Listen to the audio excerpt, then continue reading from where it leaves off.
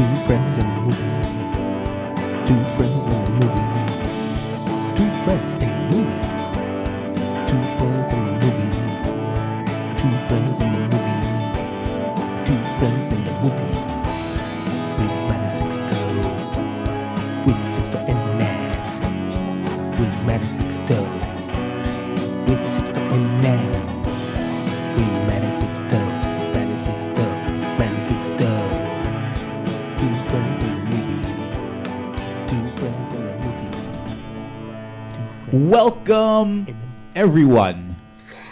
Trying something new. Instead of everybody, I went everyone. Everyone, yeah. One and all in one. All for one and one for all. We are back with another edition of Two Friends in a Movie. I'm Matt. Yes. That guy I'm is Sixto. I am the best thing that happens in this show. Just like Robinson Cano. Yeah. We spent like 25 minutes talking about Yeah, Robinson Cano. And we figured out that he's a bum. Yes. Just a bum. But unlike the bummy side of Robinson Cano, all of the talent side of Robinson Cano, I am all of the talent in this show. Yo, you're Thank you. you're garbage. I'm not garbage. I'm not Yo, garbage. my shoulders are killing me. Why, were you exercising? No, because I'm holding you up for an hour every other week on this podcast. You're a piece of shit. That's why. Listen. Yo, Listen, That's I want why. to start this. I want to start this not by you lying about talent, but by talking about how this podcast, this one. for all of you that are listening for the first time, for all of you that are fans, and for all of you non-believers, I want to say something real quickly. Quickly. 4 for 4. 4 for 4. 4 for 4. 4 for 4. That's right. Don't fuck around with us. That means we're batting 1,000. That means We're batting we're 1,000. undefeated. Undefeated. That means 4-0 with 4 knockouts. 4-0, 4 knockouts, and not technical. No. That's KO, not TKO. Yeah, like Mike Tyson back in KO. the day. Like Mike Tyson. Yes, one punch, you're down. 1 round, finished. If you don't know what we're talking about our Oscar picks for Best Movie. The granddaddy of them all. The only one that really counts is That's right. Best Picture. And That's for the right. last 4 years, we have picked the Best Picture, and we have picked it correctly. Every single time. So, to show the legitimacy of this movie review podcast, we know what we're talking about. We're better than Siskel and Ebert. Better. We're better than who's another one? Any other movie reviewer that you have ever seen. Anyone. And it doesn't matter. The critic? We're the best. The critic. Yeah. John That's Lovitz right. as the critic. We're better than him. Yeah. I don't remember his name. Thank you. John. It doesn't matter. We're better than Duckman. Was Duckman a movie reviewer? No, he was a doctor. Duckman was a detective, right? Yeah. He was a... And he was a duck.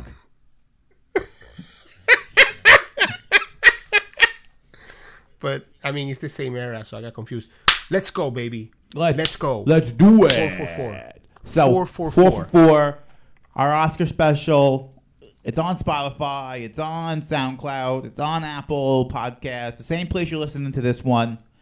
If you haven't heard it, go back, listen to it, get educated. Listen to them all. Get educated. Realize we are the real deal. Holyfield. Real deal Holyfield. Every day. Every day. So So we spent so much time talking about new movies last podcast. This time, we're dialing it back. And we're not just dialing it back a little bit.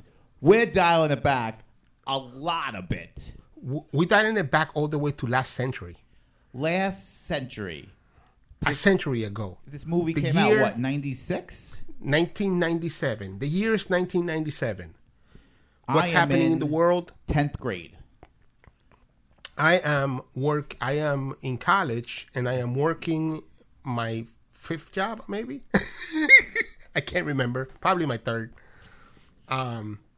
And it is the year of the independent 90s. The 90s were like the independent movie era, right? Like movies like Clerk had come out and made a big impact on making money cheaply.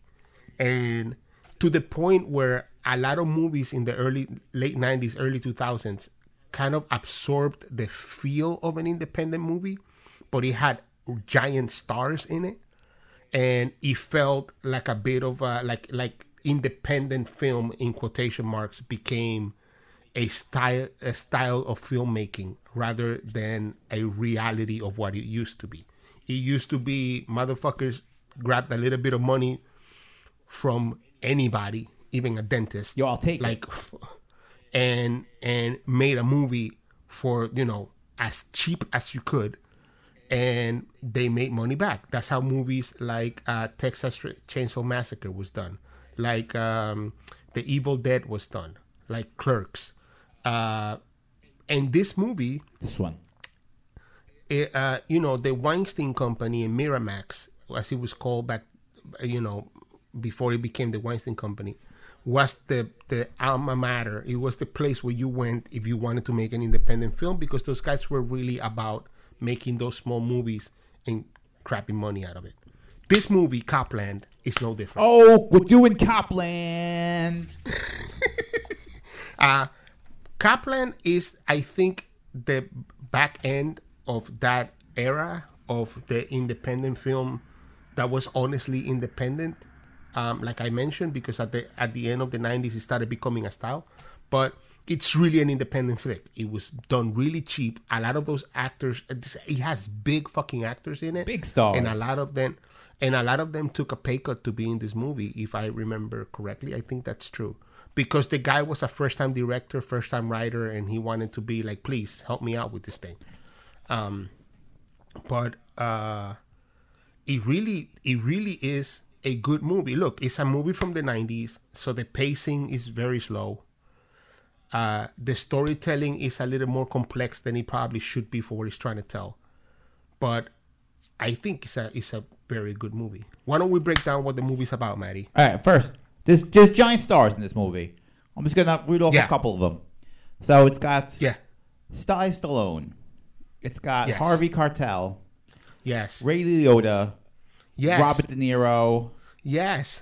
And a bunch of other pretty good people, like Jenny Garofalo's in it. She was pretty big in the 90s. Michael Rappaport's pretty big in the 90s. Yeah. I mean, there's a lot of people. All the Frank Vincent, the guy who's in all the gangster movies. Like, if you saw his face, you know exactly who he is. These people were pretty big back in the 90s. Edie Falco, I think she has an Oscar. Like, these people aren't... I think so. Aren't tiny stars.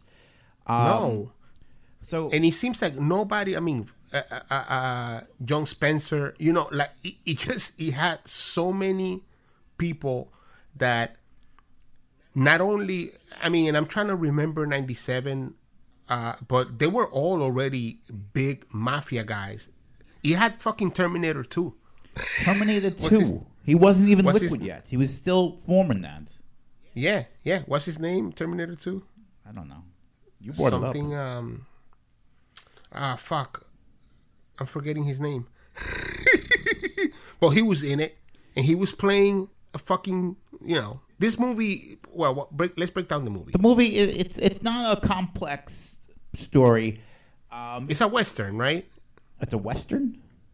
Yeah. It's not a Western. Think about it. About it. I guess the idea of a Western. It's the sentiment of a Western. Sentiment of a Western. It's a sheriff in a corrupt town. It's trying to clean up. It takes place in New Jersey, right on the other side of the Hudson of Manhattan. And in Manhattan, it's about all these cops who are NYPD, and they're not doing such a good job at being police, let's say. They're doing a lot of dirty things, a lot of dirty deals. And at this time, if a cop is out of the jurisdiction, you got to leave him alone. Like, you don't touch him. So they all moved to Jersey and built this town that is pretty much all NYPD cops. Right. We find out later that it's a town built by the mafia to help fund this, and the mafia and the cops are working together so they could both do their dealings. They both make money, and they're both out of New York City. The sheriff of this little cop town, or cop land, if you will, is Sylvester Stallone. Right. They picked him because he always wanted to be a cop, but he's a little slow. He's got hearing problems. It seems like he has a bit of an alcohol problem. So it's more of a figurehead. Like, he doesn't really do any police work. He's just there to keep the traffic moving, see a police report, fix an accident, little stuff. You see him picking up garbage because someone's dropping garbage to someone else's house. Like, he's not solving any murders. No, and I think that the idea would be that if you have a town full of cops, there should be nothing to worry about. Exactly. So, like you're saying, I mean, speaking idealistically, you have a town full of people that uphold the law. Why would you need anybody competent to do it within the town? Yeah, and he's not looking for it. Like, he turns a blind eye to anything that might be even a little shady. He doesn't want to know about it. He doesn't want to hear about it. In his mind, this is the greatest city in the world. It's the cleanest city in the world, the most legal city in the world. He's not trying anything. If something looks off, he's looking the other way. Right. And then you get into some of these characters that have a complex past, a lot of windy roads, the way the characters combine with each other. There's a history. Ray Liotta kind of is the beginning of it because his partner was killed. And he has that, like, he's like the first person to say, like, something ain't right here. And he eventually convinces Stallone. And then Internal Affairs gets involved, which is Robert De Niro. And Janine Garofalo is a cop from upstate who transfers down to Sylvester Stallone's precinct. And all these people... Probably under the same ideals that, like, there's nothing to do here, so I might as well go there. And yeah, but they all kind of, like, start whispering in his ear. Be like, yo, Sylvester, something's wrong here. Something ain't right here. Something ain't right here. And after all these people start telling you something ain't right here, he starts to click for him. Like, oh, shit, you're right. Something ain't right here. Right, but I think also that there's something. Well, the other part that is important here is that he always wanted to be NYPD, and he couldn't because he's deaf from one ear. So there is also a vision from him of, like, looking up at this gentleman, where it's like, oh my goodness, like they can never do any wrong because they're the superheroes. Like, for him, he's blinded by the light of what they do rather than who they are. Yeah, they're like Marvel characters to him. Like, they're superheroes. Right. They're what he wants to be, but he could never be. Right. And so the plot goes as follows, which I find interesting that there's this parallels to this movie every single time. So what happens is there is a party in the city, and this kid cop that they call Superboy, Michael Rappaport. Yes, is driving home drunk, and this other car of these Jamaican kids that are high crash into his car. But he's drunk while he's driving home. Like, they don't like, it's not... They sideswipe him, right. Yeah. And so he's like, yo, what the fuck, stop. So he's flashing his badge, and he's like, fucking stop, but these kids are high, right? And the kid on the passenger side takes out a low jack. Yeah, like the club. Like, remember back in the 90s, right. So it's like the club. Right, so it's just the club. Lock your steering wheel with. Right. And he uses it like a gun, and he goes, pow, pow, pow. Well, what happens is he's drunk. He thinks they're actually shooting at him while he's driving. And he has stepped over a bottle while he was leaving, and his wheel popped. And he thought they were shooting at him, so he shoots them back and kills one of the guys, the driver. And then when he crashes into the car up front, both of the guys in the car died. And he's there. He did.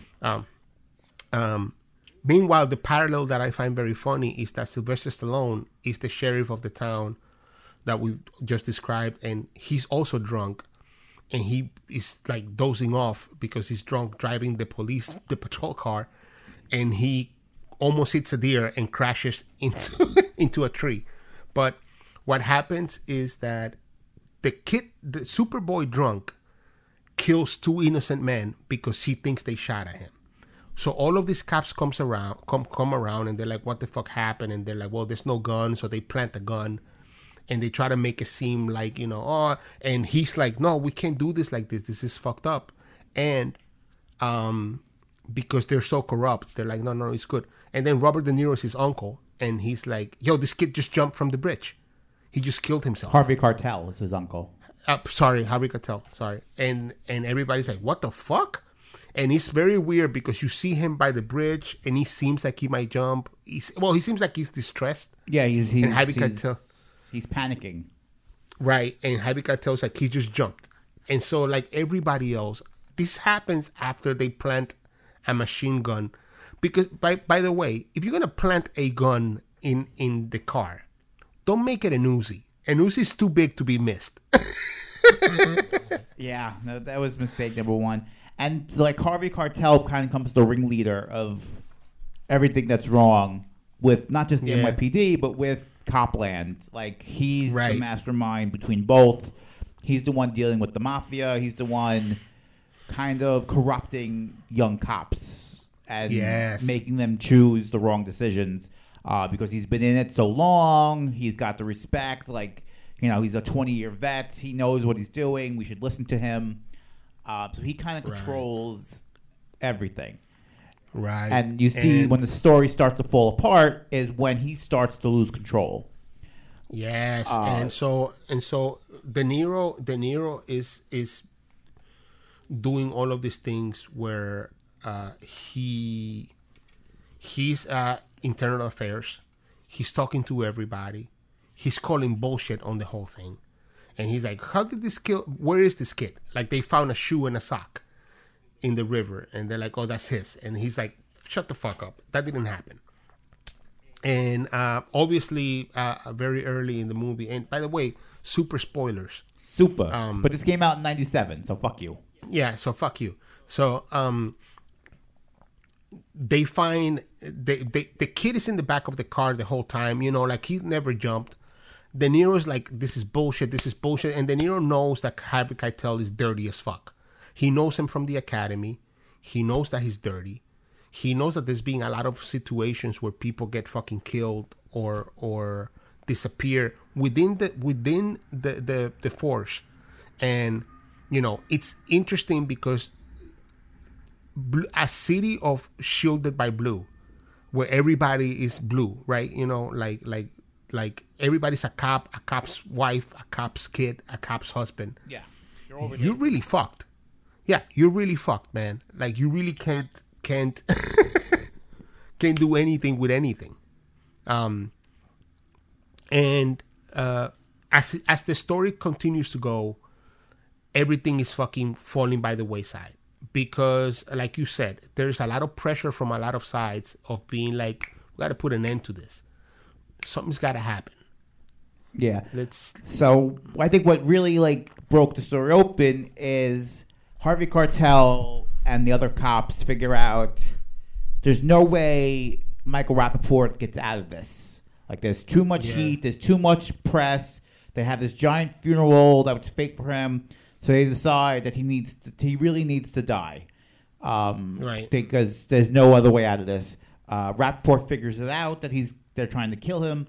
Well, his aunt tells him. Well, his aunt tells him, but we don't have to tell him every single detail. But he figures it out. No, but she left him a note saying, they're going to fucking kill you. And he was like, oh, shit. He's like, oh, shit. So they try to kill him. He escapes. He eventually goes to Stallone and be like, listen, I'm alive. You got to help me. And that's kind of the last, piece of the puzzle that Stallone needed to realize that all these people are dirty. That finally shows him yo, what are you doing? This is pretty clear.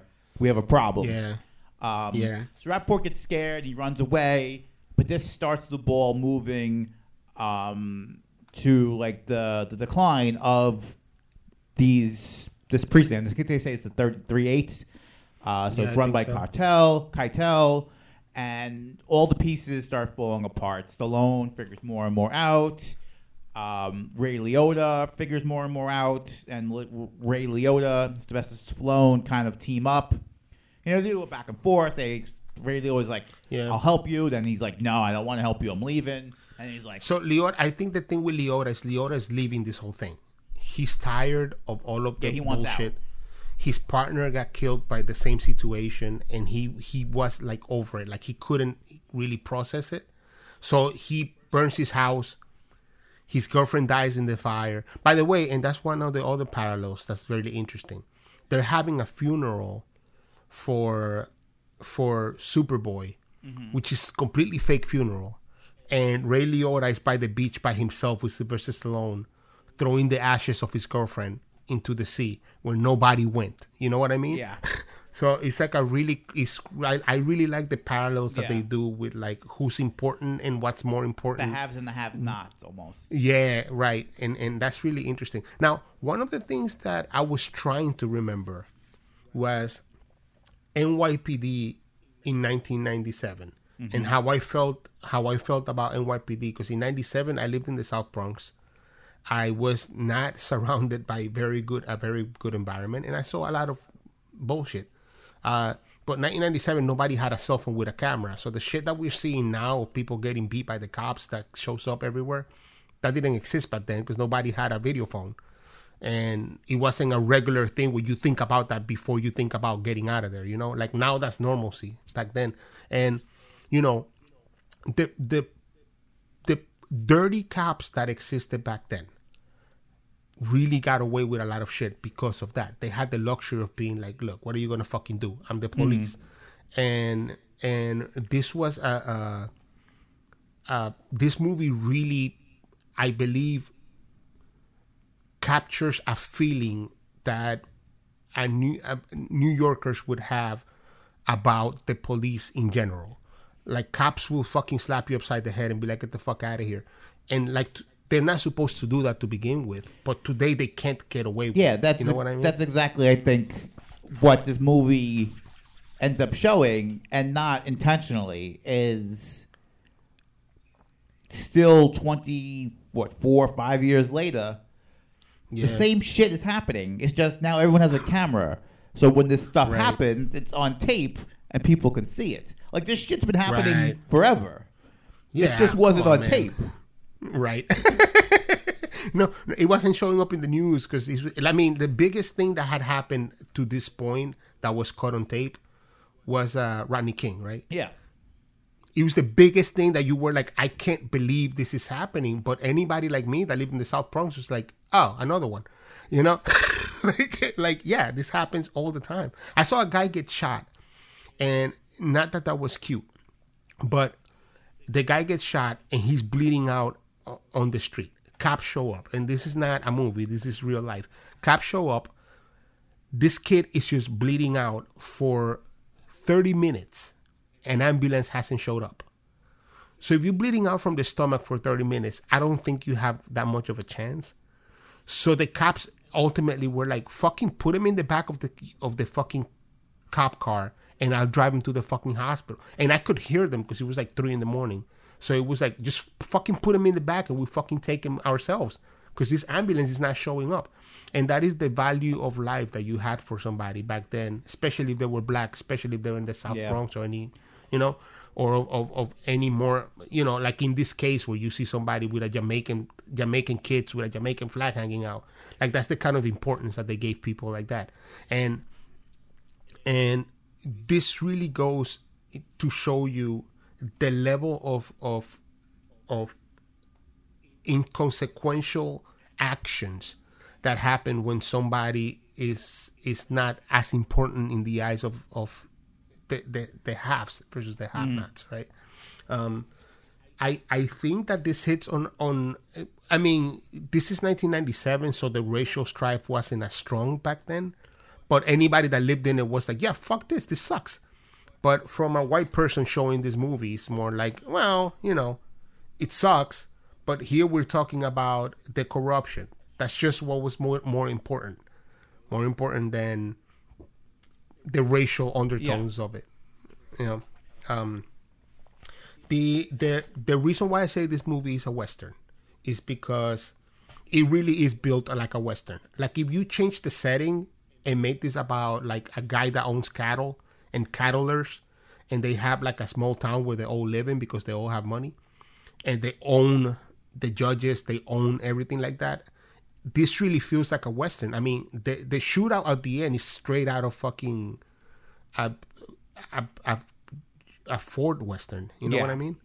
That's the one part that really didn't make any sense. Like, the movie, if you suspend reality a little bit, you could be like, all right, I can kind of see something like this happening in the real world.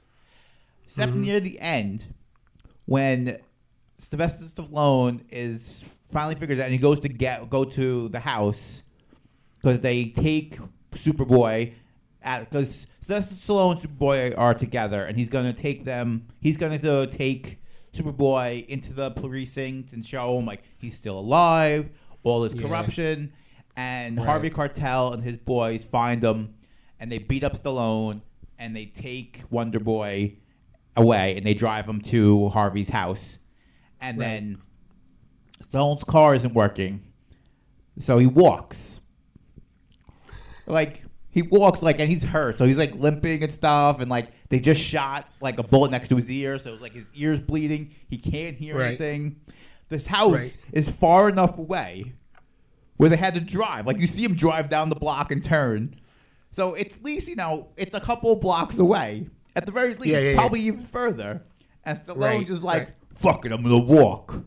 And he walks limping, bleeding from the ear. And he gets there. And it's like they just got to the house. Well, I'm gonna assume what happened there.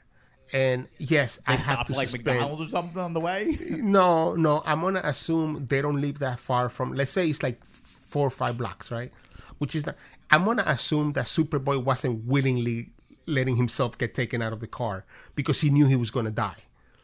You know what I mean? So I think there was more of a struggle for them to take him out, but they should have shown you something. Should have showed something. Like one scene where he's like, fuck you. And then walked around the block or something. Like, that was the one scene where, like, really took me out of the movie. We're like, come on. He didn't walk all the way there the same time they drove there. That doesn't make any fucking sense. And even if they have struggles with getting him out the car, there's 4 motherfuckers there. They would have taken him out the car. You know what I mean? They're killing him. It's not like they're taking him easy. They're like, oh, don't hurt him. No, they was just punch them, drag fucking them out. punch them, drag them out.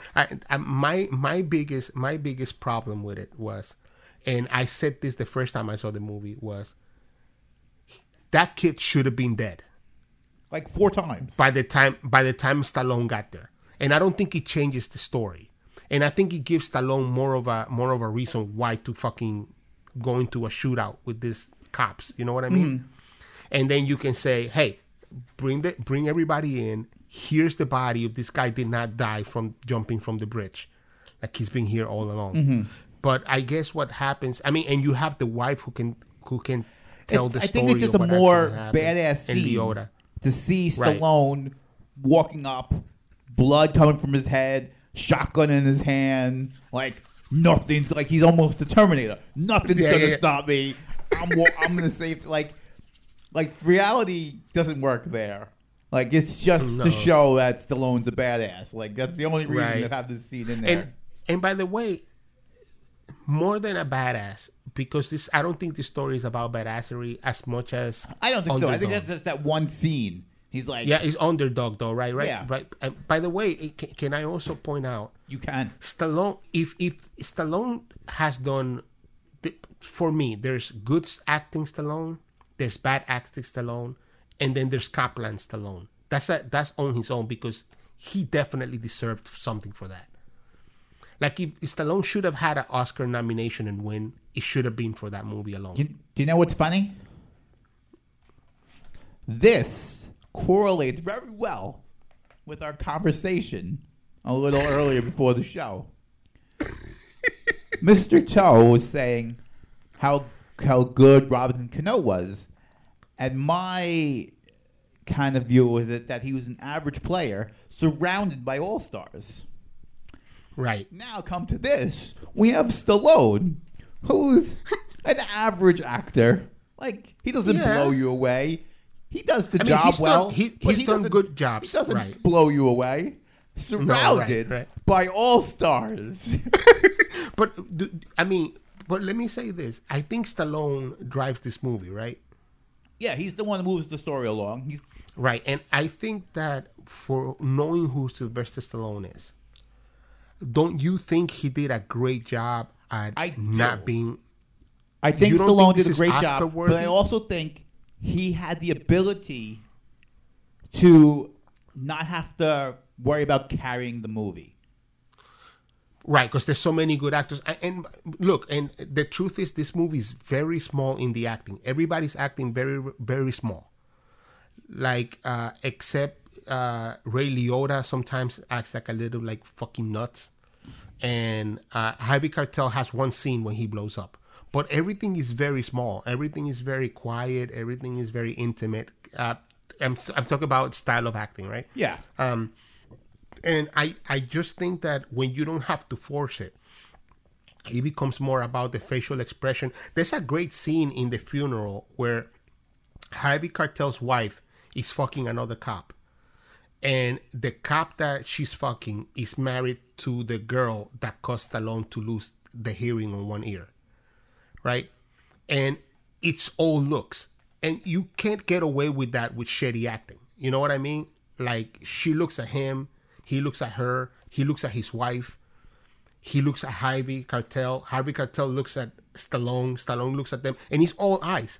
And I think that you're absolutely right that there's amazing acting surrounding him, but you can't take away that if Stallone deserved one Oscar for acting, one, is this one.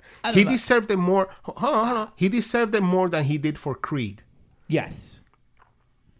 And Creed was the one that he got nominated for. He was this is one of his better acting performances ever. Yeah.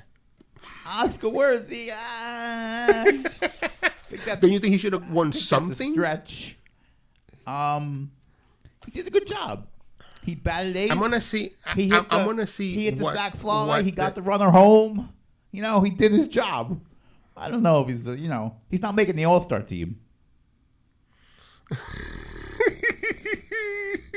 But I do have to agree that the movie helps because the movie deserves acting of that caliber.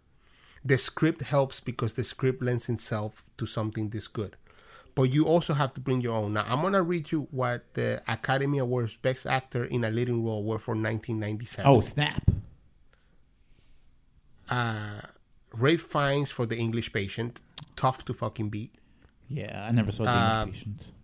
Woody Harrelson for The People vs. Larry Flint. Yeah. Tom Cruise for Jerry Maguire. Okay. For Best Actor, though?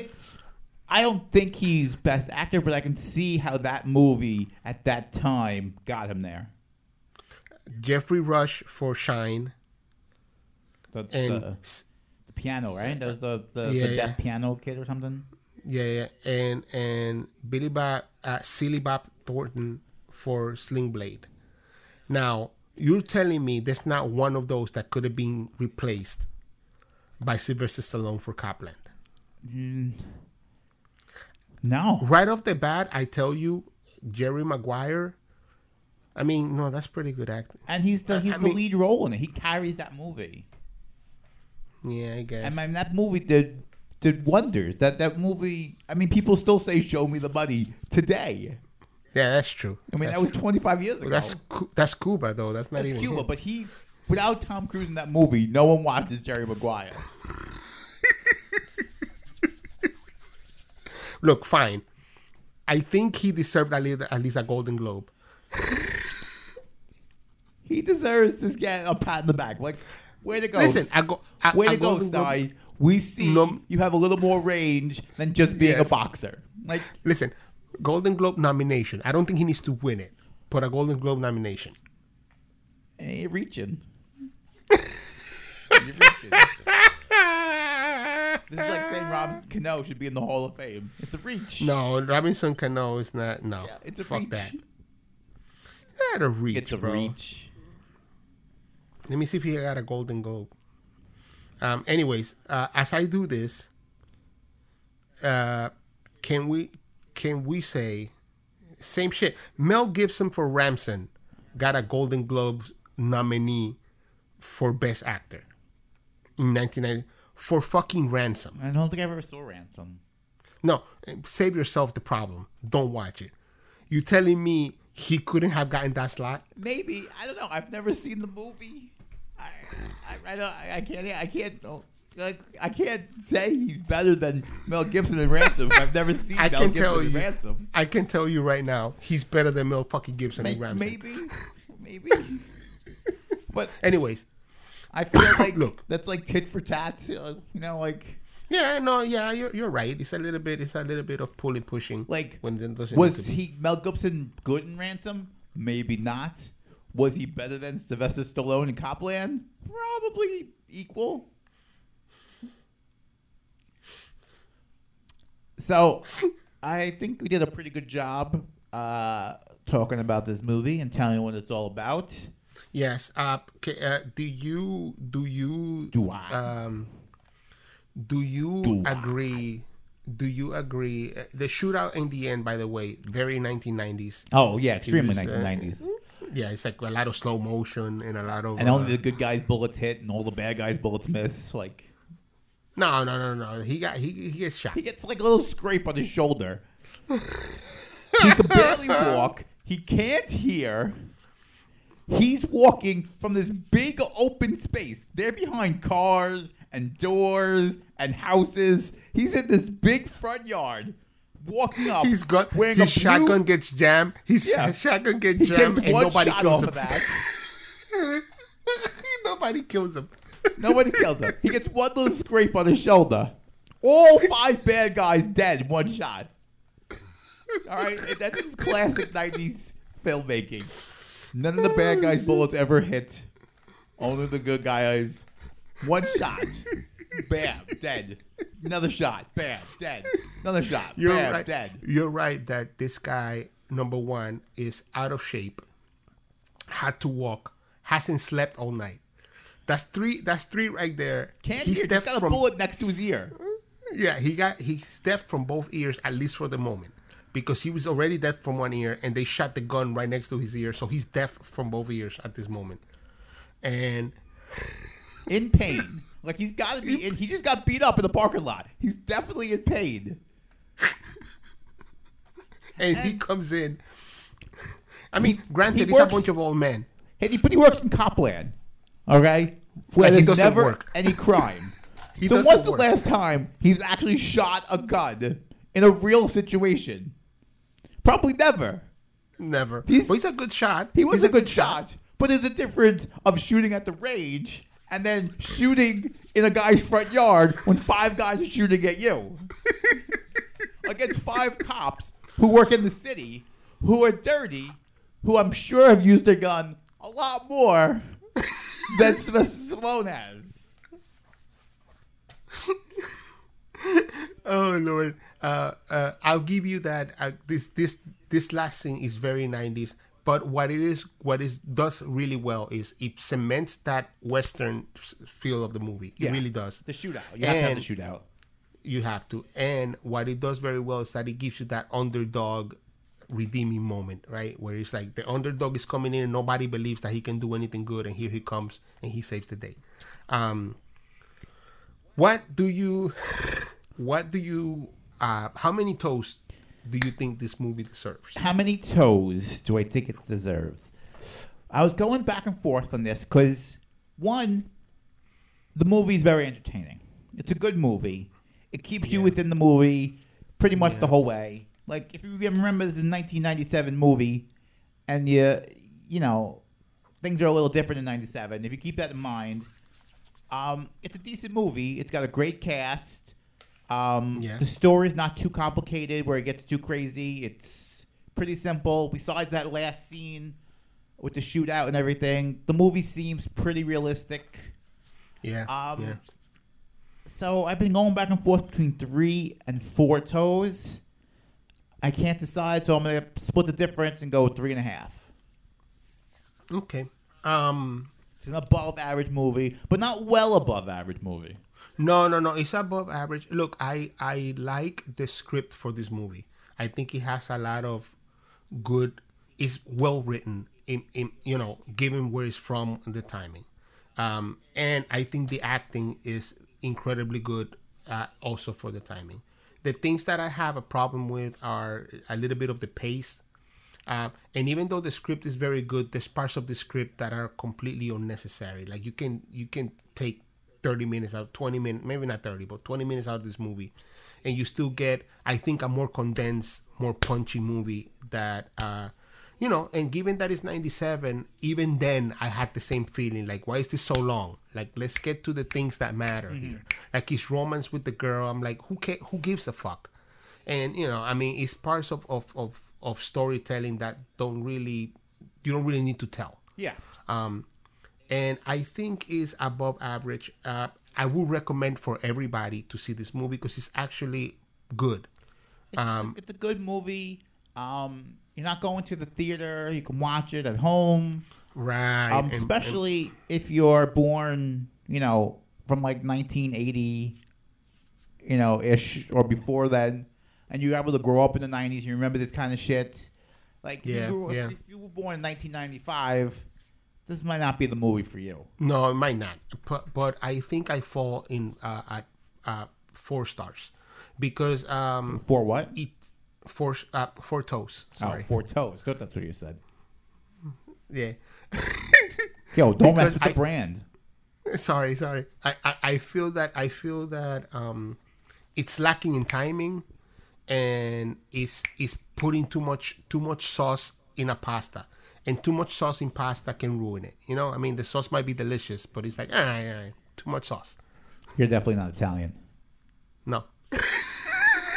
I've never once too much sauce? in my entire life been like, there's too much sauce here. Like, that's not even a thought that's ever occurred to me. Or too much garlic. Maybe too much garlic at the point, but too much sauce. Like, I'm trying to picture what too much sauce would be. I'm like, is that like if it's flowing over the plate? Like, maybe that's too much sauce. Like, it's all over the counter. Okay, I got too much sauce on this plate, but that's about it.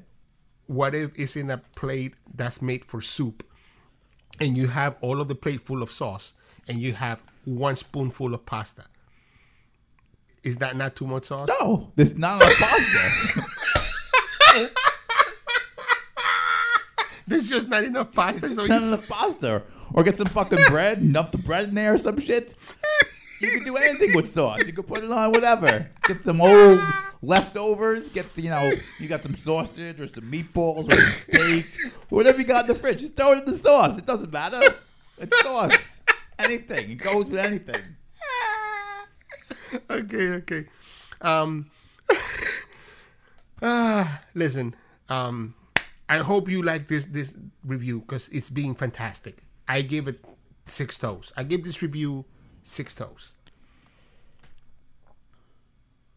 6 toes. I agree. 6 toes. So, we've boasted about our 4 for 4, but we're gonna say that for the whole year. 4 for 4. 4 for 4. Think about us as Wendy's. We're 4 for 4. What do we have for next week, Maddie? What are you thinking? Man. I don't know. Look, we have Mortal Kombat is out right now. I saw that. Not for long, but it's out right now. And if we don't review Mortal Kombat, go watch it. It's for free.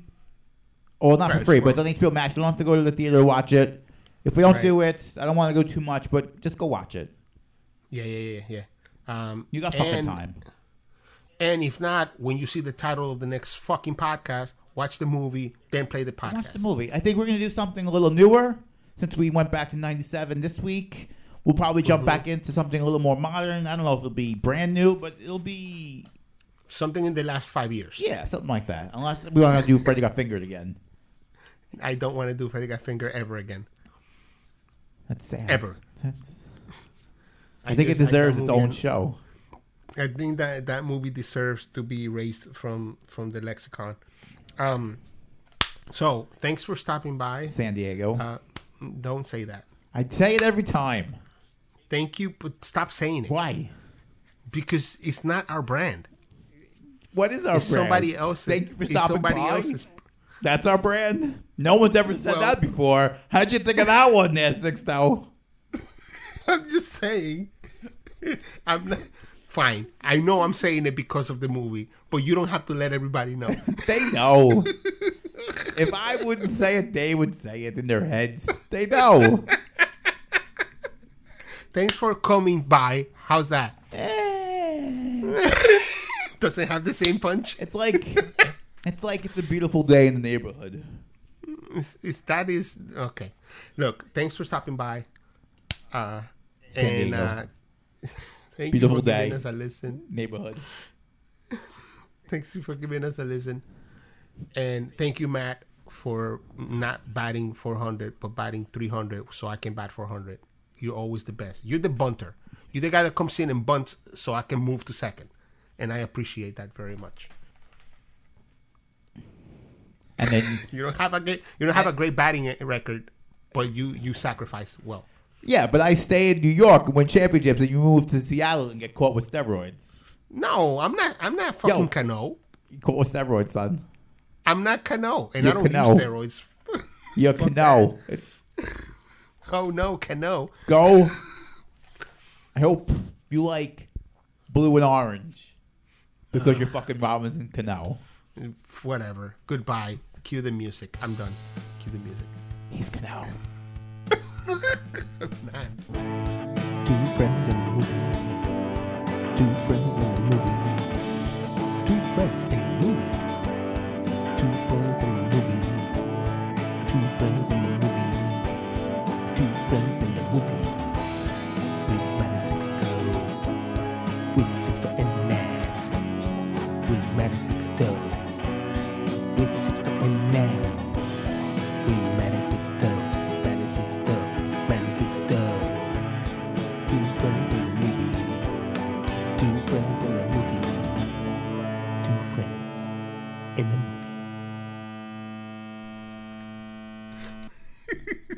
You are Cano. I'm not.